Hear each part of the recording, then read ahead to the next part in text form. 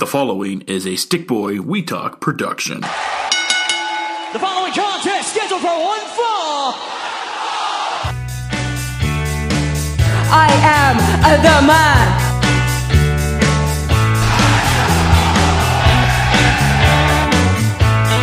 If you smell what the rock is cooking, woo! The best there is, the best there was, and the best there ever will be. Welcome to the One Fall Podcast. I'm your host, Joel Johnson. Today we are missing Joshua Arbuthnot, who is sick and is not able to be on the show, but he's given us our picks for Double or Nothing, so we will read them out as we go through the card. But I am joined by, hopefully, the hockey futurist, Morton. How are you doing? Well, so far, I've been pretty dead on pretty much everything I've called. So I think I've gotten one series wrong so far. So yes. The Flames come back to winning 7 games against the Oilers. It's on. That would be euphoric. I don't think I would care what would happen after any other series. No, that would be almost enough, wouldn't it? It would. It's not, but it would be. Yeah. At the same time. But we're not here to talk hockey and not cry about the Flames. We are here to talk about wrestling. So let's jump in right away. Double or Nothing weekend. Double or Nothing is Sunday. We're obviously going to run down the card, but I want to get your take on the card that happened tonight, AEW Dynamite. What did you think of the show? Yeah, it was a pretty solid show. I mean, I really liked the Joe and Kyle O'Reilly match. I think it's going to be tough actually for the match on the pay-per-view to Cole and Joe to top that. It's funny because I thought Joe had nothing left in his last days in NXT and everything there, and his match against Karrion Kross. I was like, the guy's he hasn't got the wind anymore. He can't do it. He's proven me wrong. He's looking great, and his match is going to be a highlight definitely of the show, I think. So, that being the main event really, I think, helped a lot. Yeah, I thought that was a great call to close out the show. Joe's been great. This whole tournament has spat out some really good matches. Kyle O'Reilly's a future world champion. I really like the triple threat between Swerve, Ricky, and Jungle Boy. And if you follow the One Fall Twitter account, which you should, I said that all three of those guys are potential main event players for you down the line. I think all Ricky three of them.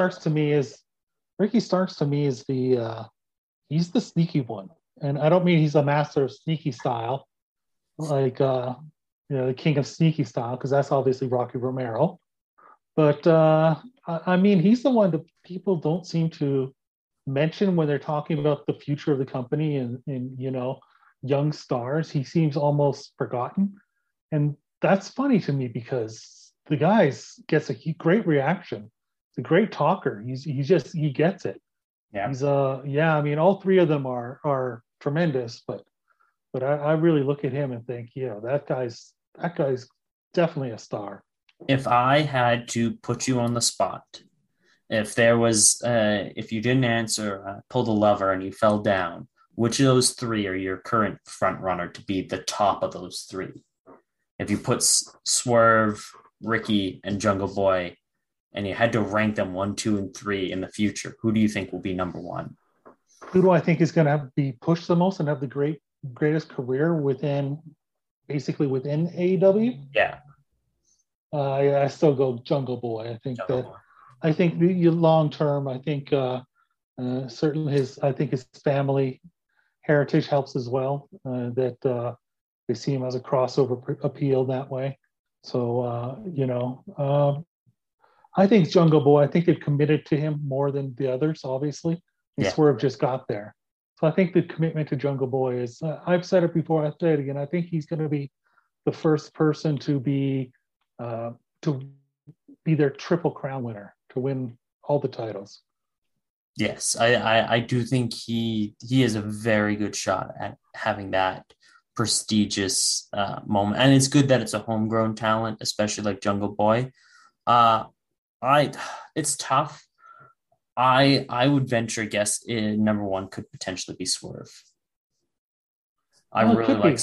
I Yeah, really, but here's the thing. Swerve, I mean, he's awesome. You look at him and you just go, how did they let this guy go? But then you also look at another guy, you go, how did they let this guy go? And that's Keith Lee. And when he and Swerve are out there together, Lee's getting a much better reaction. It's not even close. yeah. So, there is that. Yeah, I'm very curious to see, but it's fun because the future is very bright for AEW in terms of talent. No question. Before we get to the card, there is one other thing I wanted to talk about. It was reported by Fightful that Tony had talked about potentially running Wrigley Field. Yeah. What do you think of that? Do you think they could do it? Oh, yeah. They have the right card. The first time I don't know if they could run a yearly, or 2 or 3 times a year like WWE, I mean, New Japan runs 2 shows in the same weekend, in a Tokyo Dome. And like, I don't know if they could do that, but the first time that they go to a stadium, just the idea that they're there is enough to sell it without them having a match on the card. Like, because the company has that kind of momentum. So they could they'll definitely have a massive crowd for their first stadium show without even having any matches announced. Definitely. I'd love to see it. It'd be great to see. It'd be a lot of fun to go to a show like that. Just a packed baseball. And I think baseball stadiums are great to use for that. Yeah, it's perfect. And you look at something like Arthur Ashe, like that's another great little find by AEW in terms of just something different, has a different look and feel to it, which I really liked. And ultimately, I think running something at Wrigley will happen for this company. The Arthur Ashe is definitely, they had over 20,000 there. I can't remember how many it was, 22 or something like that. I believe you don't think CM Punk would have no problem? You just announced CM Punk and you're selling out Wrigley Field in Chicago. Oh yeah, like the tickets would be. I'd consider going to that. That'd be great. Like, some people don't thinks that CM Punk's a flop financially. So they're wrong. Man, he is big time. Being a boon for that company. In fact, that's why when we're making the choices on who's champion, there can be an argument definitely going both ways, and we'll get into that when we make our predictions here. Oh, we certainly will. And I'm going to pull the card up right now as we march on to Double or Nothing. They've been alive the company has been in existence for about 3 years now. How do you think they've grown from this first Double or Nothing to this now the 3rd annual one? Well, when the first Double or Nothing came about, there was just a lot of hope. It was just a case of hoping that this company could do something, be something. It was fresh and it had momentum that way. But now they're established. Now they're an established company with several established stars. Their television show is established. I mean, it's not going anywhere. In fact, the streaming service thing was something else Tony talked about here. That's going to happen. Like it's fun to see. But yeah, the company's growth has been due to the fact that they're no longer a flash in the pan. Nobody can call them that anymore. I think there were some pundits online that were saying they'd be out of business within a year. Obviously, that's not the case. And that's huge. And you could even make an argument they should have been out of business when the pandemic hit. That should have been an AEW killer. But it wasn't. They thrived. No. They thrived during the pandemic enough that they kept going, and now they're here. So I love it. I love where we've gotten to, and I love that we're talking about Double Nothing yet again. 3rd annual event. It is in Vegas, and we have a total of 11 matches on the show, 10 on the main card, 1 on the pre-show. Do you think they have to start cutting down their card size? It's tough because they have so many. That's the one thing that I really noticed about this. They have so many multi-man matches, a 5-on-5, a 6-man tag team. Like they have so many multi-man matches just to get everybody on the card. And you still don't have Sting and Darby Allin and Lance Archer and Andrade, and like it's still you still don't have a bunch of your stars. Like it's just they have so many people. That's why I'm like curious about. I mean, if you're having trouble getting all your stars on the show, what do you do when you add the New Japan roster on top of that? How do you possibly pick and choose who's going to be, on the show? I do not. That's the one thing I do not envy of, Mr. Khan for. He has to figure that out. And speaking of Khan, we saw a New Japan tag team attack FTR and Roppongi Vice, who, by the way, I really love Roppongi Vice's theme song. It's great. We saw Jeff Cobb. Feel free and go and buy it from Rocky Romero. He's the one who did it. They did a tremendous job with that. But we saw New Japan kind of pop up very unexpectedly. We saw Jeff Cobb return, and we saw they debut in AEW with the Great-O-Khan. What do you think of their beatdown angle? Oh, it was perfect. It was just exactly how you wanted to do it. And it almost sets up, because correct me if I'm wrong, is Jeff Cobb and Great-O-Khan tag champs? I think they are now. I mean, they did lose it they had the rematch. I haven't been following. They might not be. It might be Chase and Bad Luck Fale. It was them. They won a 3-way. And then they set up a rematch, but I'm not sure the rematch has happened yet. That this time without Tanahashi and I think that it hasn't. It is Fale and Chase Owens. It is. Okay. Yeah, it makes sense. I haven't really been paying much attention to the Best of Super Juniors just because it's hard to watch everything. Oh, and yes. I imagine that match will happen. I would guess that match happens when the finals are happening for the Best of the Super Juniors. And then will that be before the big AEW New Japan show?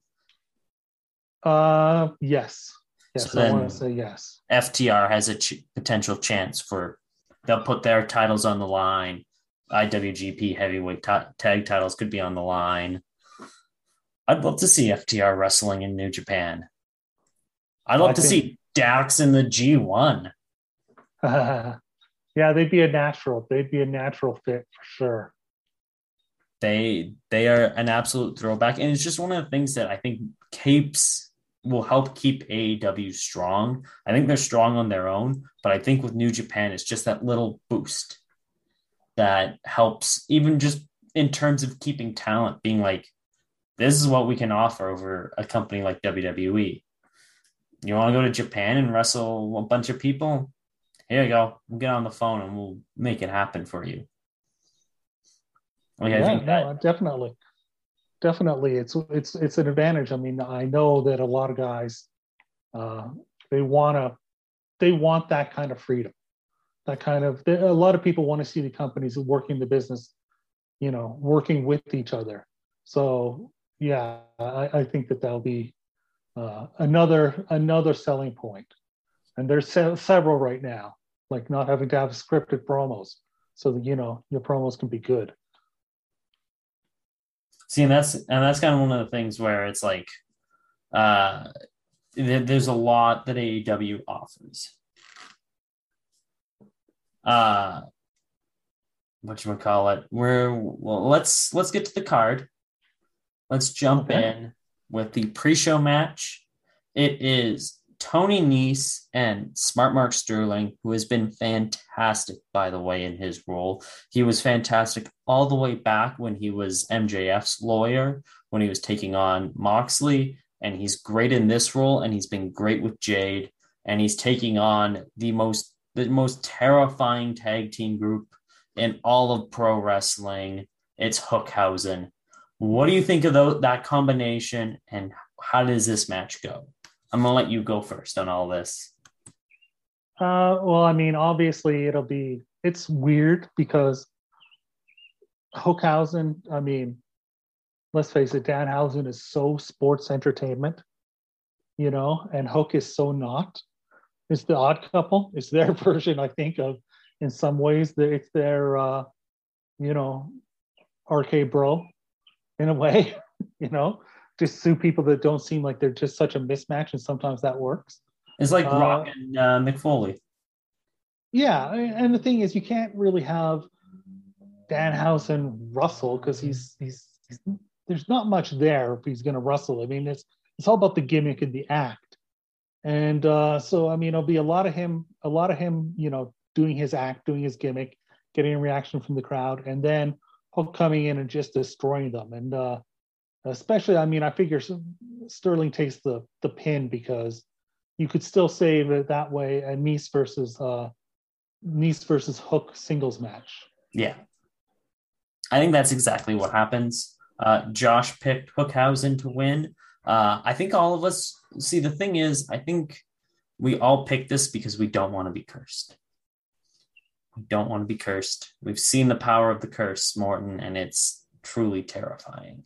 It's scary. Yeah, no, who wants to be cursed? I think Danhausen has done a fantastic job within his role. He's never going to be a champion in AEW. He's never going to be the big star, but he's going to be a nice piece within your company that adds to a different angle to your product. He gets the crowd reaction. Yeah. I don't understand how you can say anything bad about somebody who gets a crowd reaction, and he does. It really is amazing, the people that are like, Danhausen's killing the business, when you've had people like Santino Marella, who was involved in one of my favorite angles at the end of the show with Stone Cold.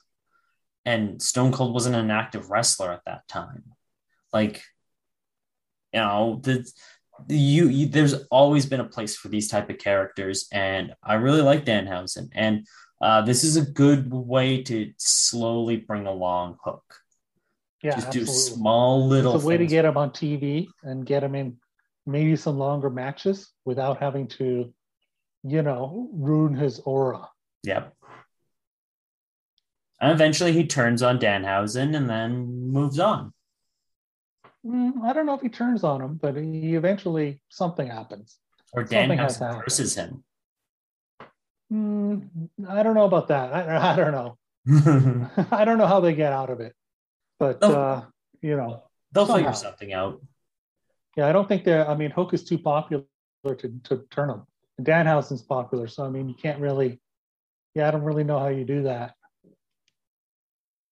It's for a later date though, but I do agree. Smart Mark Sterling eats a pin, Hook gets the pin, or maybe Danhausen gets the pin after Hook knocks them down. Oof, sorry, I'm sure you can hear that. It's all good. It adds ambiance to the podcast. Nothing I can do about it. Windows closed, and I'm still, well, it's not quite. I guess it's a little peek open, but damn, it's I don't know. People like their loud cars. They really do. I don't get it. I don't either. I don't, There were points driving around Calgary today that there were very loud cars, and I'm like, why do you have to be so loud? What are you accomplishing at this moment? Yeah, you don't have to be. You just are because you're a dick. Yes, I think that's what it boils down to. The louder the car, the bigger the dick you are. Yeah, and probably the smaller your dick is too. Yeah, no, that's usually how it works. Yeah. What kills me about these, and I know we've gotten way off wrestling here, but what kills me is often it'll be like some old Nissan or something like that. Like, it's not necessarily like the muscle car you expect. It'll be like some souped up, small, Hyundai, something like that. It's amazing. Sometimes you're like, the noise is coming from that. Yeah. Why? Yeah, crazy. We need Danhausen to curse these people. Oh, he's very good and very evil. He will take human monies for it too, so we'll be good. Yeah. So, anyways, back to Double or nothing. the card. Next match up is for the AEW TBS Championship. It is Jade Cargill with Kiera Hogan and Red Velvet, or the Baddies, taking on Anna Jay. I hate the fact that Red Velvet was the person who teamed with Cody against Shaq and Jade Cargill. And then she joins the Baddies without a storyline. She's just there one day. I hate that. Yeah, that's very WWE. And that's something that doesn't usually happen. Do a storyline for it. Yes, have her join, but do a storyline for crying out loud. So that's lazy booking. That is lazy booking. As far as the actual match, I mean, it's pretty obvious. It'll probably be all right. I mean, Jade Cargill. I mean, I don't know who the person is to eventually beat her, because there's nobody who you're like, that's the one that eventually should beat her. I mean, I don't think there's anybody. I mean, you just keep on building her up for as long as you can. Break Goldberg's streak. Yeah. No, you keep going. She's getting. You're seeing the cool thing about Jade is you're seeing her grow each and every time. And there's just a little bit of growth. Sometimes it's a little bit, but you're finding that she's getting her character down a little bit more. She's getting a little better in ring. And it's just, you just keep going with her. It's working. Why do anything too crazy? This is obviously just to keep the streak going. Josh also picked Jade. I think that's another clean sweep in terms of finish for the podcast. So but I think it's pretty straightforward in why it's happening. Do you think we get the debut of any women's wrestler that comes out and kind of stares her down? I think you'd be more likely to get a debut in the Owens Women's Final. Yeah. Than there. So I'll say no. Okay. All right. Moving along, we hit our next match. And speaking of the Owen Hart Cup Tournament Finals, let's hit on the men's tournament. We have this is the completion of the NXT storyline. So good on WWE for laying the foundation for this story. We've got Samoa Joe taking on Adam Cole, baby, in the men's Owen Hart Cup Tournament Final. Who do you got? Who do I have? Wow. This is not an easy one. It's really not. I think they're going to give it to Cole, because it sets up him facing Joe for the TV title, ROH TV title. Plus, I think after his failed world title win, they want to give him something. And a tournament like this is just kind of better to have a heel win and brag about, you know? So for those reasons, yeah, I'm gonna go with Cole. But I mean, obviously they're really into Joe. Yes. So I'm going to Josh's pick is Adam Cole, and I am going to pick Samoa Joe. The first winner is a baby face. I'm going to pick Joe gets the win here. And that just kind of further delves into the Cole getting frustrated with his environment around him and can potentially lead to things happening between him and the Bucks. All right. No, I mean, it's not a bad pick at all. This is going to be, both guys are going to look great in this match. And yeah. And this match it'll be a really interesting match, because your heel he's not like Kyle O'Reilly had this great match with him, because you can buy Kyle O'Reilly against Joe because he's so good at submissions and his feet are so quick and all this stuff, his mat wrestling. That's not really Cole's style. And he's the little heel against the big baby face who's a powerhouse, but has a lot of agility too. It's going to be interesting to see how the match is laid out. I'm very curious. I think we're going to see a lot of chicken shit moments. Oh yeah, yeah, yeah. Cole's not afraid to show his ass. No, and that's not a bad thing at all. No, not in a heel. Shuffling along here, we're going to go to the women's Owen Cup tournament final. As we're recording this, we don't know definitively who is going to be facing Dr. Britt Baker. It'll be Ruby Soho. I think it's probably going to be Ruby Soho as well. I think she's winning the whole thing. You can put me down right now. Mark me down as having Ruby Soho as the Owen Women's Champion. And that is who I'm also picking as well. But Josh brought up an interesting point. He picked Britt, and he said he could see it where Cole wins and Britt wins, and the couple is both the winners. Yeah, they could do that, and then have them as a couple holding the trophies. They could do that, but I don't think they will. No, I think it's more they want you to think they will, not that they will. And I think Ruby needs something, and this is definitely something to give her. Yeah, exactly. It's like, who needs it more? And I think she needs it more. And same with Cole. I think he needs it more than Joe. Maybe that's why they had Toni Storm lose, because they know they need to give it to Ruby a bit more than Toni Storm. Yeah, and not only that, but they need, I think Britt needed that win more than Toni Storm, in my opinion. You need to keep that homegrown talent strong as well. Yeah.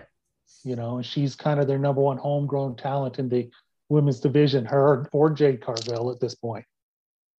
Yeah, they're really the OGs that are kind of holding the division down, especially Britt. So it does make sense to keep her strong because she is important to the division.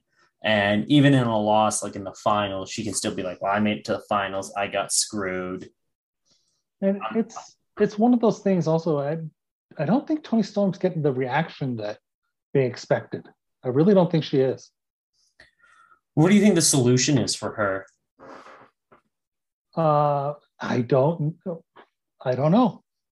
Honestly, I have no idea. I think she's got everything. I think all you can do is highlight what a good wrestler she is and have her have really good matches against other women. I think that's all you can do.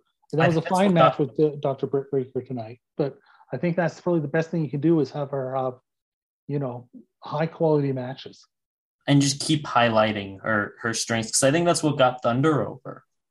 I think that was one of the big things was Thunder was really good in ring and people gravitated towards that. So if you can do something similar with Toni, I think it'll eventually click for Toni Storm. She's too talented not to click.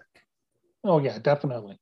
I think her gimmick, I think they just need to spend some time, some one-on-one interview times with her, kind of a sit down with her, getting over her character and herself and her story, telling her story, her how young she was when she started and her travels and how hard she's made it to get here.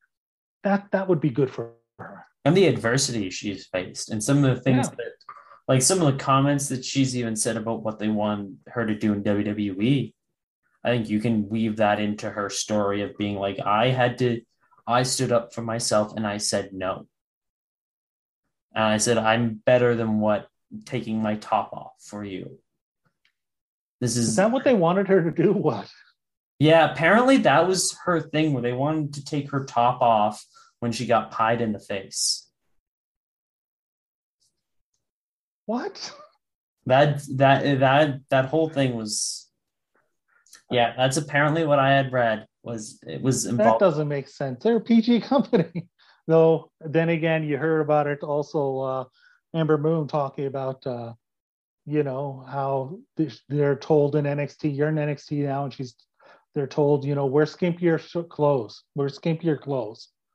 We're heighten up your sex appeal because it's, a couple men who are stuck in the late 90s who don't get it, who are running that show now. Yeah. Yeah. And Pritchard and Vince, it's sad.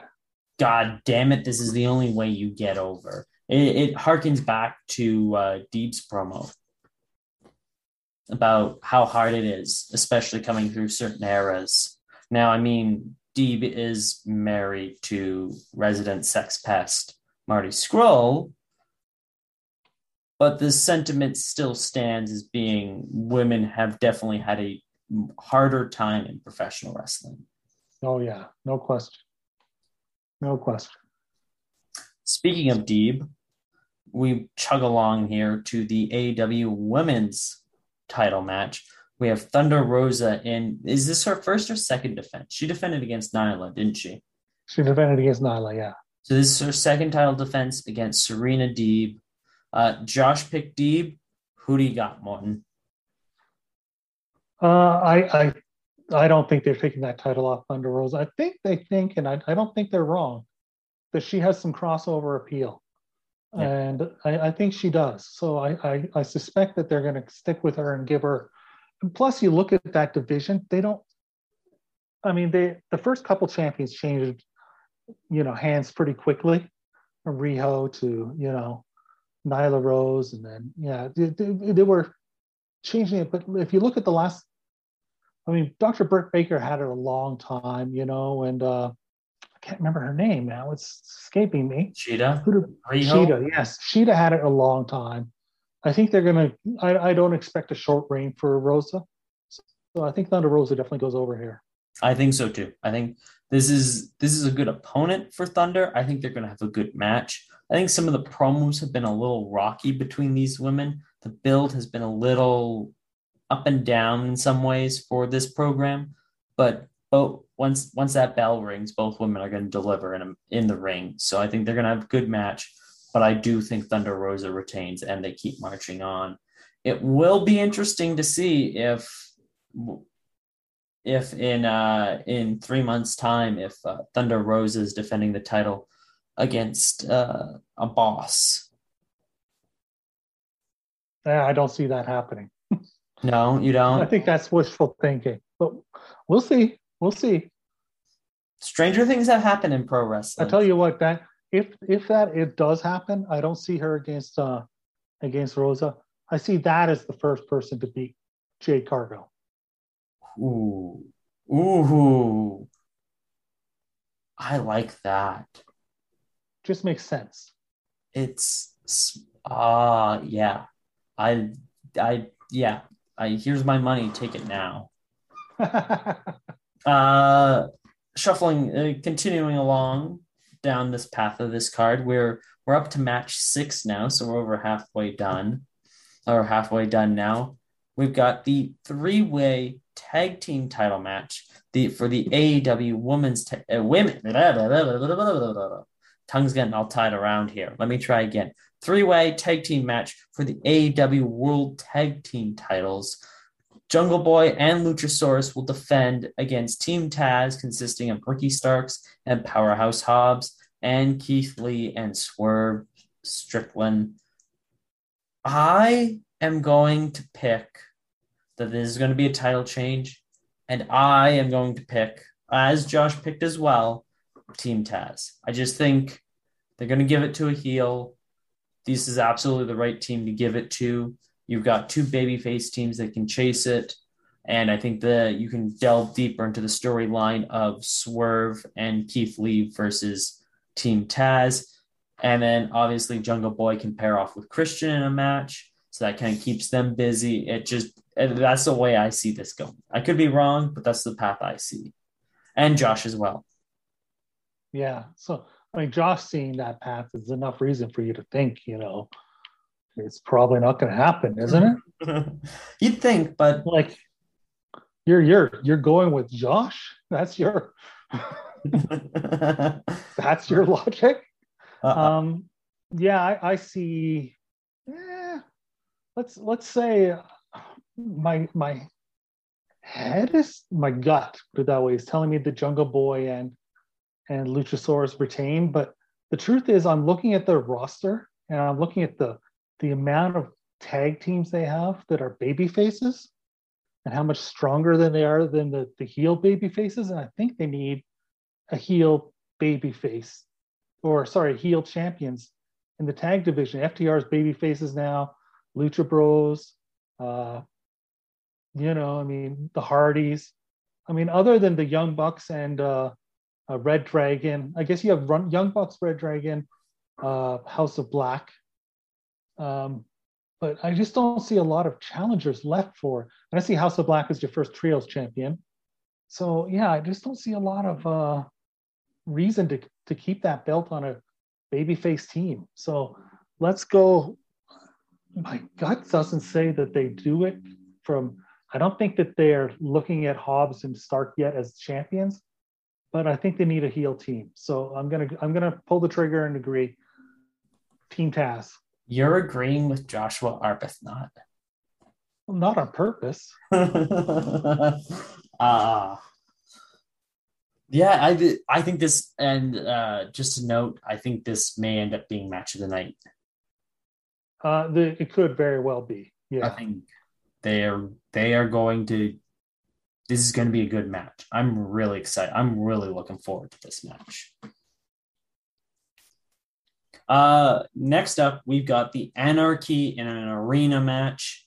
As Jon Moxley did not want to participate in a stadium stampede, as he called it. I don't want to be involved in that bullshit. But we've got the Jericho Appreciation Society. I'm not going to run down all the participants on the Jericho Appreciation Society. While I guess I should. We've got the Grand Wizard. Just the Wizard. Just the Wizard. He's not the Grand Wizard. That was Ernie Combs, I think, was his name. We've just got the Wizard that's casting fireballs, which I think will make an appearance. We've got there's no question. Matt Menard. They've changed their names. Angelo Parker. Magic Matt. Angelo Parker. What he's going by now. Daniel Garcia and Jake Hager taking on Eddie Kingston, Santana, Ortiz, and Bryan Danielson and Jon Moxley. This is going to be good. This is going to be fun. I can't see I just don't see Blackpool Combat Club taking a loss. I think that there's another babyface team. I just think that they're way behind this group. So yeah, I don't see them taking a loss. Josh disagrees with you, and he has picked Team Jericho. And he's picking a lot of heels to go over. Yeah. Yeah, I think the thing is Jericho and them can take a loss, and it's because they are the heels, and they'll be able to get their heat back in different ways, probably attacking innocent people behind stage. That's got to be an unsafe work environment. You could just have fireballs thrown at you. But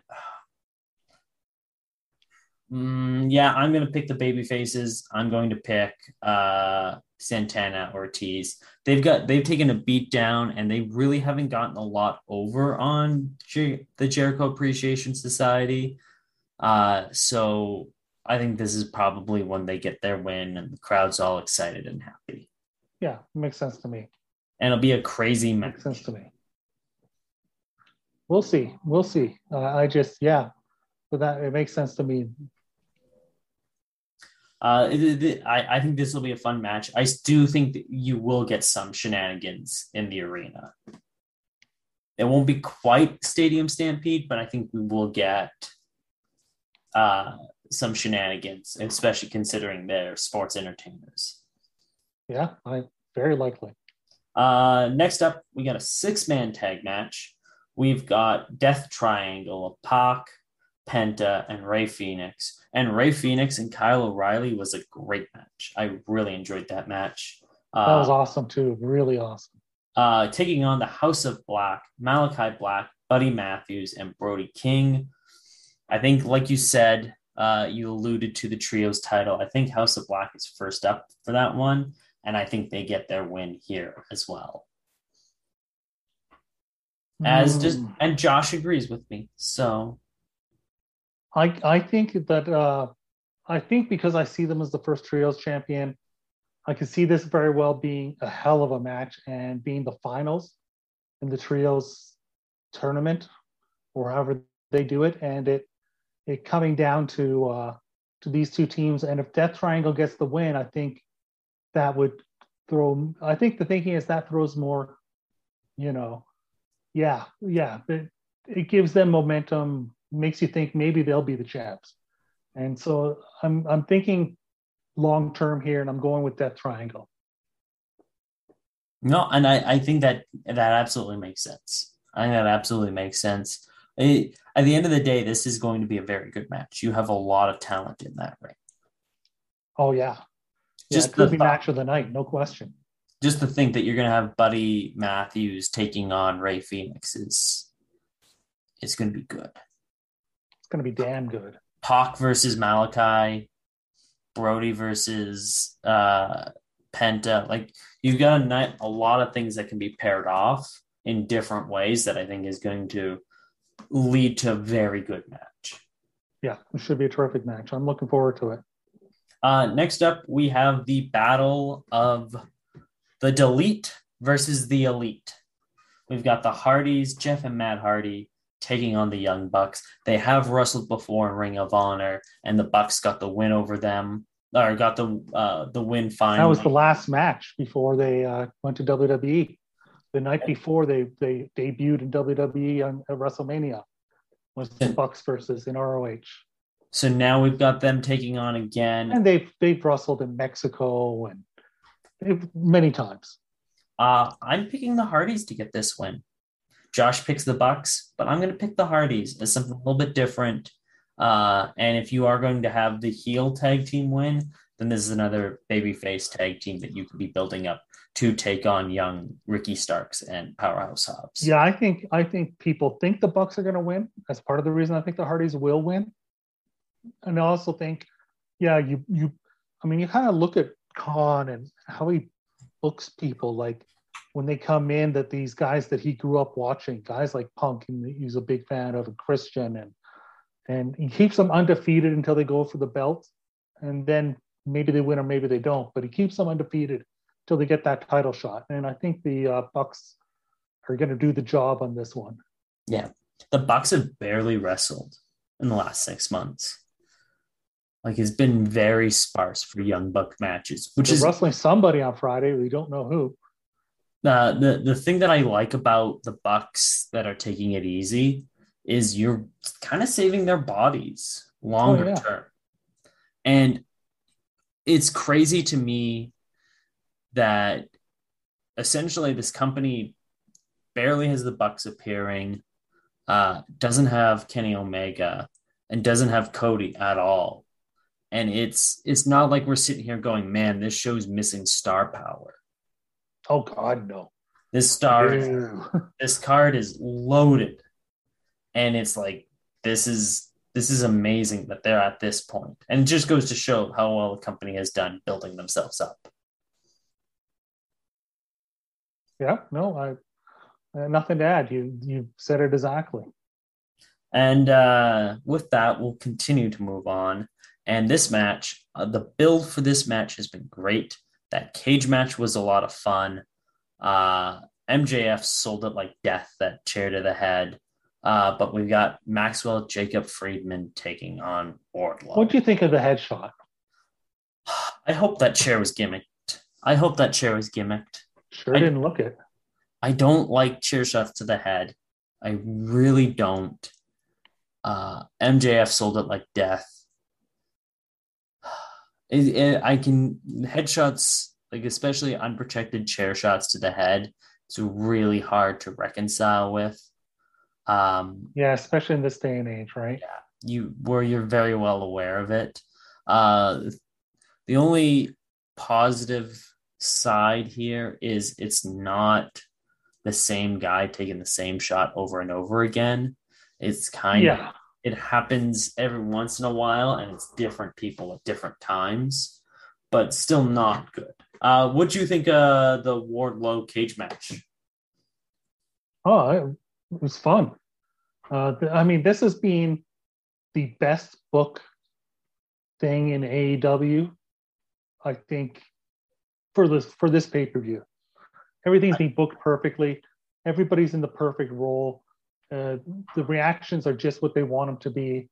I think I'm a big fan of what they've done here. Who would have imagined Wardlow? Because you remember the first, I don't know if it was Double. I don't know if it was Double or Nothing or one of the pay-per-views where they ran a promo package where it was for Wardlow. And he was beating people up on the top of a roof, and he had Anna Jay on his arm. And then we didn't see him, and then he came in as MJF's bodyguard. Who would have imagined from that promo package to here where Wardlow has landed? Yeah, no kidding. No kidding. It's just how good a job. It just shows how good a job they've done. Because he's made and I think Wardlow gets the win. It makes, unless you're gonna have him. You gotta give the win to Wardlow. Yeah, you have to. Unless you're gonna keep it going, and I don't think they're gonna keep it going. I just don't know how they keep it going. Oof. And I thought the other one was loud. I want to point off that that's like a kilometer away from me as well. That's wild. It's not exactly close. Yeah. That's crazy to me. How would you keep it going? I mean, the only way to keep it going is for Wardlow to get screwed so badly that he needs to get him in some sort of gimmick match to make up for it. That's the way you do it. He gets screwed, so you need to get him handcuffed to MJF so he can't run away or something. Like that's the way. But I don't think they're going to do that. I think Wardlow gets the pin. Yeah, and that's who I'm picking, and that is who Josh has picked as well. And I think it'd be very interesting to see where Wardlow goes next. Yes, because you've got to follow up now with Wardlow. Yeah, and is he ready for a world title match? Or would you give him the TNT title or TBS title? Well, I'm getting confused. TBS title. Yeah. It's kind of in a weird place right now. Yes. Where it would really benefit from having somebody like Wardlow get it, and build to now Miro's done filming his TV show. Build to him against him against Wardlow. Ooh. Miro versus Wardlow. Who wouldn't want to see that? That'd be very good. And I think Wardlow just continues to improve in ring. He knows what he is. He knows what he is. He is this current crop for AEW. He's their Batista. And he's their Goldberg. He's the big brooding guy that launches bodies flying everywhere. And you're just like, this is your action film. This is your guy that's such simple booking, and it's gotten him over so well. I mean, it just shows that you don't need to overthink this stuff. Nope. And you don't need a writing crew of 40. It's really been, they've done everything perfectly with him. Nothing's been complicated. It really hasn't. This is really almost a 3-year storyline. This is the longest storyline they're building. They're paying off as well. That's another thing about it that's really pretty amazing. It's been such a slow build, and we finally, and it doesn't feel like they missed the time on this. It feels like the timing is a bullseye. Perfect, yeah. And even AEW sent out a tweet with the picture of the chair and said, big heads leave big dents. And then Max retweeted it and quoted it saying, "What happened?" So they didn't need to do the chair shot to the head. No. I'll tell you how they should have done that. They should have done that he goes out and Sean Spears grabs the chair and he brings it in and he's about to hit Wardlow with it. And MJF grabs it from him and goes, "I'd have to disqualify you if I see that." And then hands it back to him and turns his back. So his back is to him, so he doesn't see it. And then Wardlow ducks, and you hit him with a chair across the back instead of the head. And then he can just flop to the ground and He just flops to the ground, just sells it. He wasn't expecting it. It really, caught him off guard, blah, blah, blah. Yeah, that's how they should have done it. And that's what frustrates me about it is it was unnecessary. Yeah. Oh, absolutely. I still think the match will be good. It's going to be very interesting to see the trajectory of Maxwell Jacob Friedman. Is my prediction going to be right? And by the end of this year, is he going to be your world champion? Because my prediction was Punk, Eddie, the title, yeah. And then very quickly does Maxwell take the title off Eddie. Because it's not going to kill Eddie. It's not going to hurt Eddie. It's not going to devalue Eddie. But you give Eddie... No, it would do the opposite for Eddie. Yeah, it's possible. I don't see it happening, but it's possible. What do you think happens? Well, I mean, we have to get to the world title match first. Let's get to the world title match. We've got... not going to do the women's title match first? Oh, we already talked about Thunder Rosa and that's right, we did. Yeah. Good point.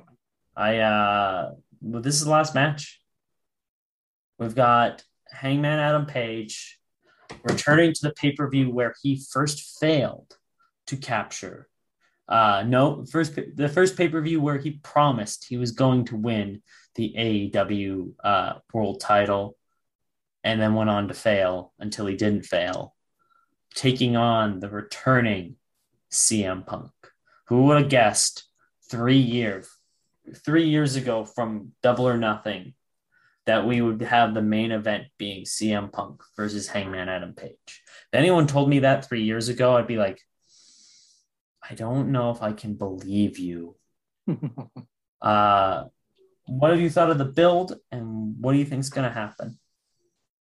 The build's been all right. I mean, it's really tough because they don't really seem to want to. I mean, Hangman's getting more booze tonight, but I mean, it's not like they really want to turn Hangman. You can kind of see that, right? So it's a difficult sell to that degree. Like, and he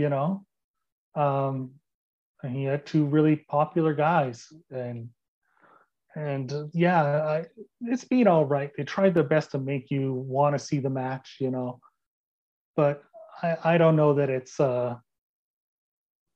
I think it's just the fact that CM Punk is why people are interested, because they love CM Punk and they're interested in him. Yeah. I think that's really what's doing it for them. Not so much the build, but just the idea of his popularity and his crossover appeal. And can he be world champion? And by the way, I do predict. So the argument is, what's that? Oh no, go ahead. Give us your argument. The argument is that his whole point of having a guy like him there is to put over the young guy, and Adam Page is one of, if not the guy, the young guy. He's early 30s, I believe. Yeah. Who you want to build this company around somebody like that. And so, I mean, it's perfect to have the veteran put him over, because it gets him over and makes a big deal. The other argument is CM Punk is, as Tony Khan described it today, he's opening doors for them and for sponsors and people that want, like, for instance, that karaoke cab thing, or whatever it is, karaoke taxi, whatever show that is that they're on, and he's on that. It's because they wanted CM Punk. That's why that whole deal went down. So I mean, him as champion just can get over so much more stuff.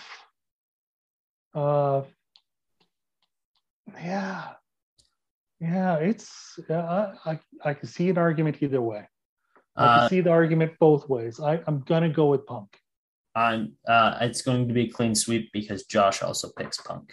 And my thinking is you go with Punk because you have a finite window with Punk. Why not just go for the gusto with Punk? Yeah. And just go, let's go and just because I think it's perfect. Like to me, it would make sense for someone like Eddie to beat Punk because Punk can get cocky, and I think that is when you can have Punk kind of lean more into the heel side, and I think the crowd will get firmly behind Eddie because it's the perfect underdog story. It's like I said, I don't really see that happening. I really don't see Eddie getting the world title over CM Punk. If CM Punk has it, it's to keep it for a while, and until he puts over an MJF, puts over a young guy. Yeah, I mean the whole point is that he puts over a young guy, and no offense to Eddie Kingston, but he's no young guy. He's no young guy. I can agree with that. But I'd like to. I think you can do it in such a way that but it also could be MJF. It could simply just be MJF that gets the title. Yeah, I would. I'd say there's a much better chance of that. Yeah, and I mean the thing is, I think that long term wise, I think Hangman could take a loss here, and he could eventually down the line get it back from Punk. So I think within that window, you have that planned in that you lose here, but you'll get a win here. And we'll just hopefully everything lines up and works, but have the faith that it could be. It depends on whether or not they want to fully turn him. I mean, it's perfect. It's a perfect storyline for Punk to beat him, and for him to grudgingly shake his hand. Like Punk is, you're going to shake my hand. That's kind of the thing tonight. That he does shake his hand and then attacks him post, and does the WWE post match beatdown heel turn. But in this case, it would work because it's not something they do every other day. Yeah. And because recently I went back and watched one of my favorite matches of all time, the Bucks versus Hangman and Kenny, and just that tease of the Hangman buckshot to Kenny, and just how the crowd reacts and the way Hangman looks when he's about to potentially do it and the smile he gets. I think that there's a side of Hangman that you can tap in there. So it is potential that we get a heel turn. It is the thing. I mean, it was originally the plan that Kenny Omega would be the babyface and he would be the heel, So who knows? Maybe they really want that still. I get the feeling he wants to turn. Yeah. I get the feeling he wants to turn, that he wants to freshen up his character that way, put it that way. And I think that would very much add another coat to Hangman Adam Page.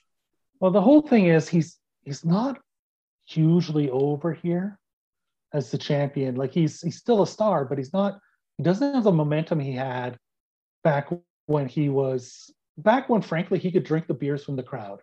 Yeah. If anybody was hurt by the pandemic, despite the fact he's gotten the belt since then, if anybody was hurt by the pandemic, it's Adam Page, because he's no longer getting to, he no longer gets to do what was the most popular part of his act. Yeah. Yeah. I definitely think, I think I understand why they wanted to put the title on Hangman, and I agreed with putting the title on Hangman, and that's why Kenny stuck around, was to put over Hangman. I think this is just going to be a building block to getting Hangman hopefully back to close to that level. I don't know if you can, but I think that's going to be their long-term goal. And I think they're going to make choices based on getting him back, because I do think they really see him as one of their aces, if not the ace of the company. Oh, for sure they do. And they should. He's really the type of guy that he checks all the boxes, put it that way. And I mean, so you'd want to get a guy like that over, and you'd want to get a guy like that as your champion. He checks all the boxes. There's no question about it. I mean, you look at his title reign, and you look at whatchamacallit. You look at his matches with Bryan, which I thought were great. I really enjoyed their matches. You look at the match with Lance Archer. I really enjoyed that match. And the Yeah. creative finish for that match still sticks with me to this day. The Adam Cole matches, I think that kind of bogged him down a little bit. I'm not sure if it just was the storyline that just didn't quite flow the way you would have hoped. I think too many people wanted Adam Cole to win. Yeah. That's what hurt him and hurt the build there.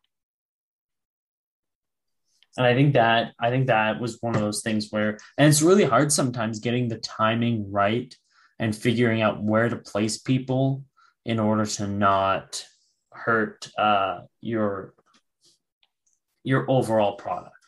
Yeah, exactly.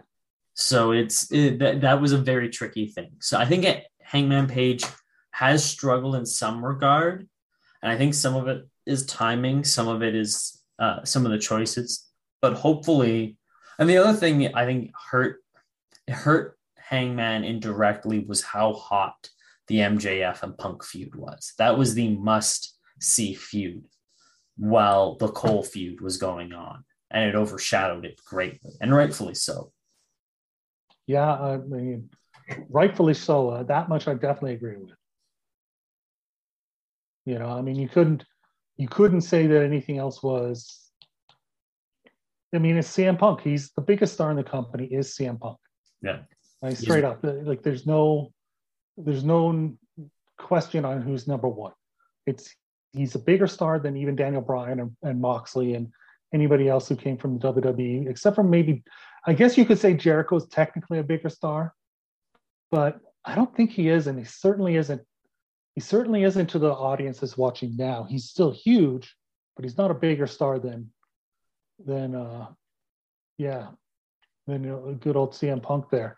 So yeah, it's interesting. I'm back and forth on who's winning this. Like I said, CM Punk, and now I'm thinking, I'm sticking CM Punk, but it's not easy. Like it's really a tough match to call, which is good. You know what? That'll make it more fun watching it. Yep. And Punk is such a master of telling a story within a match that I think that this is going to be a great learning experience for Hangman. This is going to be, because I always go back to Punk's promo or him on the Art of Wrestling when he's talking about the WrestleMania main event. I need to be in a WrestleMania main event to learn what it takes to be in the main event. And I think that's something for Hangman. I need to learn by being in these matches, because then I will be better. It's the same thing with Okada. Like, you look at the growth of Okada in New Japan and that first match with Tanahashi, and then just everything that followed along with it. The big matches are when you saw Okada learn and step up and be the big time player that he is. And I think it's the same thing for Hangman, not on the same skill set. I don't think there are many wrestlers that can touch what Okada can do in ring, but for guys, it's about having these moments that help you learn and grow and hopefully elevate your game to being at a point where you're like, okay, I'm taking that next step. Every time you have a pay-per-view match, regardless of what company it is, the hope is whoever's in that match is going to take something that's going to make them a little bit better, make them a little bit more of a draw for you, and make a little bit more money, and just keep doing that as it builds up. So hopefully this is that type of match for Hangman, where he learns.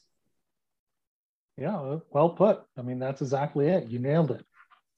I think that I hate, and you know how much I hate to give you credit for anything. It very seldomly happens, but I will take it, and I will. And this is recorded too, so you can't. There's no takesy backsies. Oh, sure there is. I humbly disagree. But that's Double or Nothing. It's going to be an exciting show. I love that we have. I will always gladly spend. Like, there's never a point where I go, it's $50 for this show. I go, it's $50. Here's my money. Yeah. Oh, yeah. I mean, and it'd be really interesting to see what the buys are on this thing, actually, because. Yeah, I could see it. I could see it with Punk challenging for the title being their biggest jet. I mean, it doesn't feel like it has the momentum of some of the other ones, but I don't know.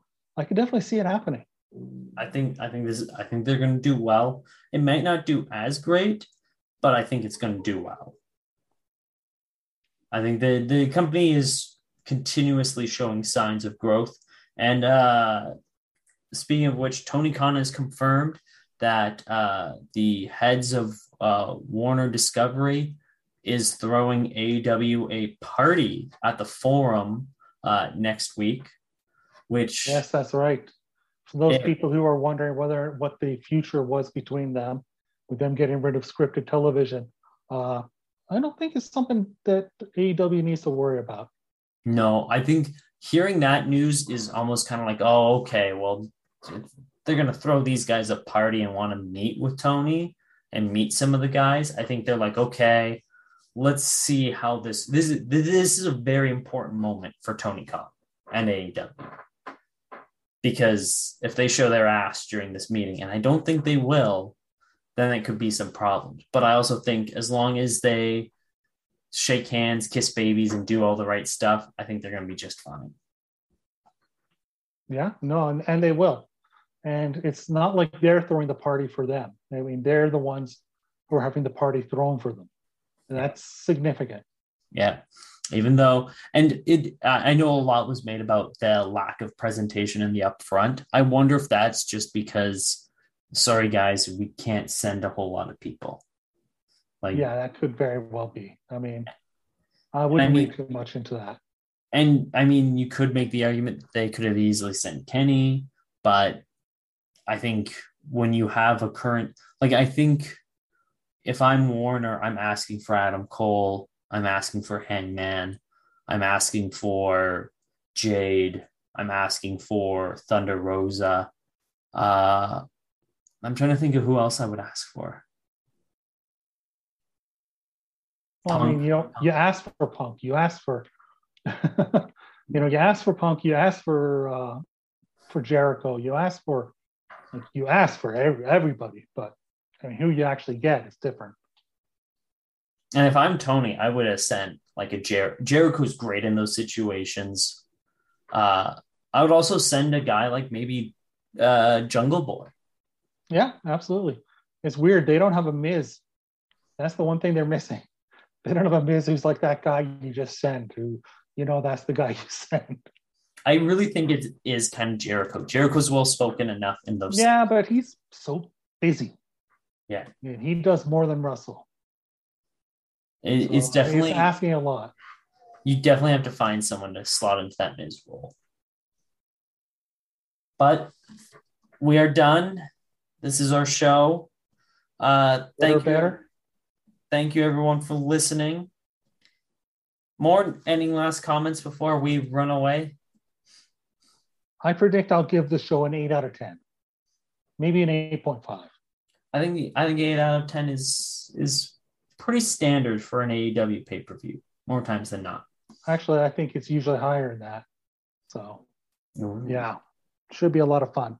It always is. But thank you for joining us. Hopefully Josh will recover, and then when we review this show, the three of us can talk about what a wonderful show it was. Yeah, Josh, get better soon. We missed your energy, Josh. We've never seen him more. I can't think of anything else that he brings. Yeah, it's probably the energy. It's the energy. Well, Morton, thank you for joining us. Go Flames, go. If this is out and you're listening to this after Thursday and they lose, well, it was still a good season. They still gave me a lot of enjoyment. And at the end of the day, it's millionaires skating on ice playing a kid's game. So don't have a stroke, anyone out there, because I'm trying not to. They may kill me. But thank you for listening, and we'll be back with all our thoughts post Double or Nothing. Goodbye. And good night.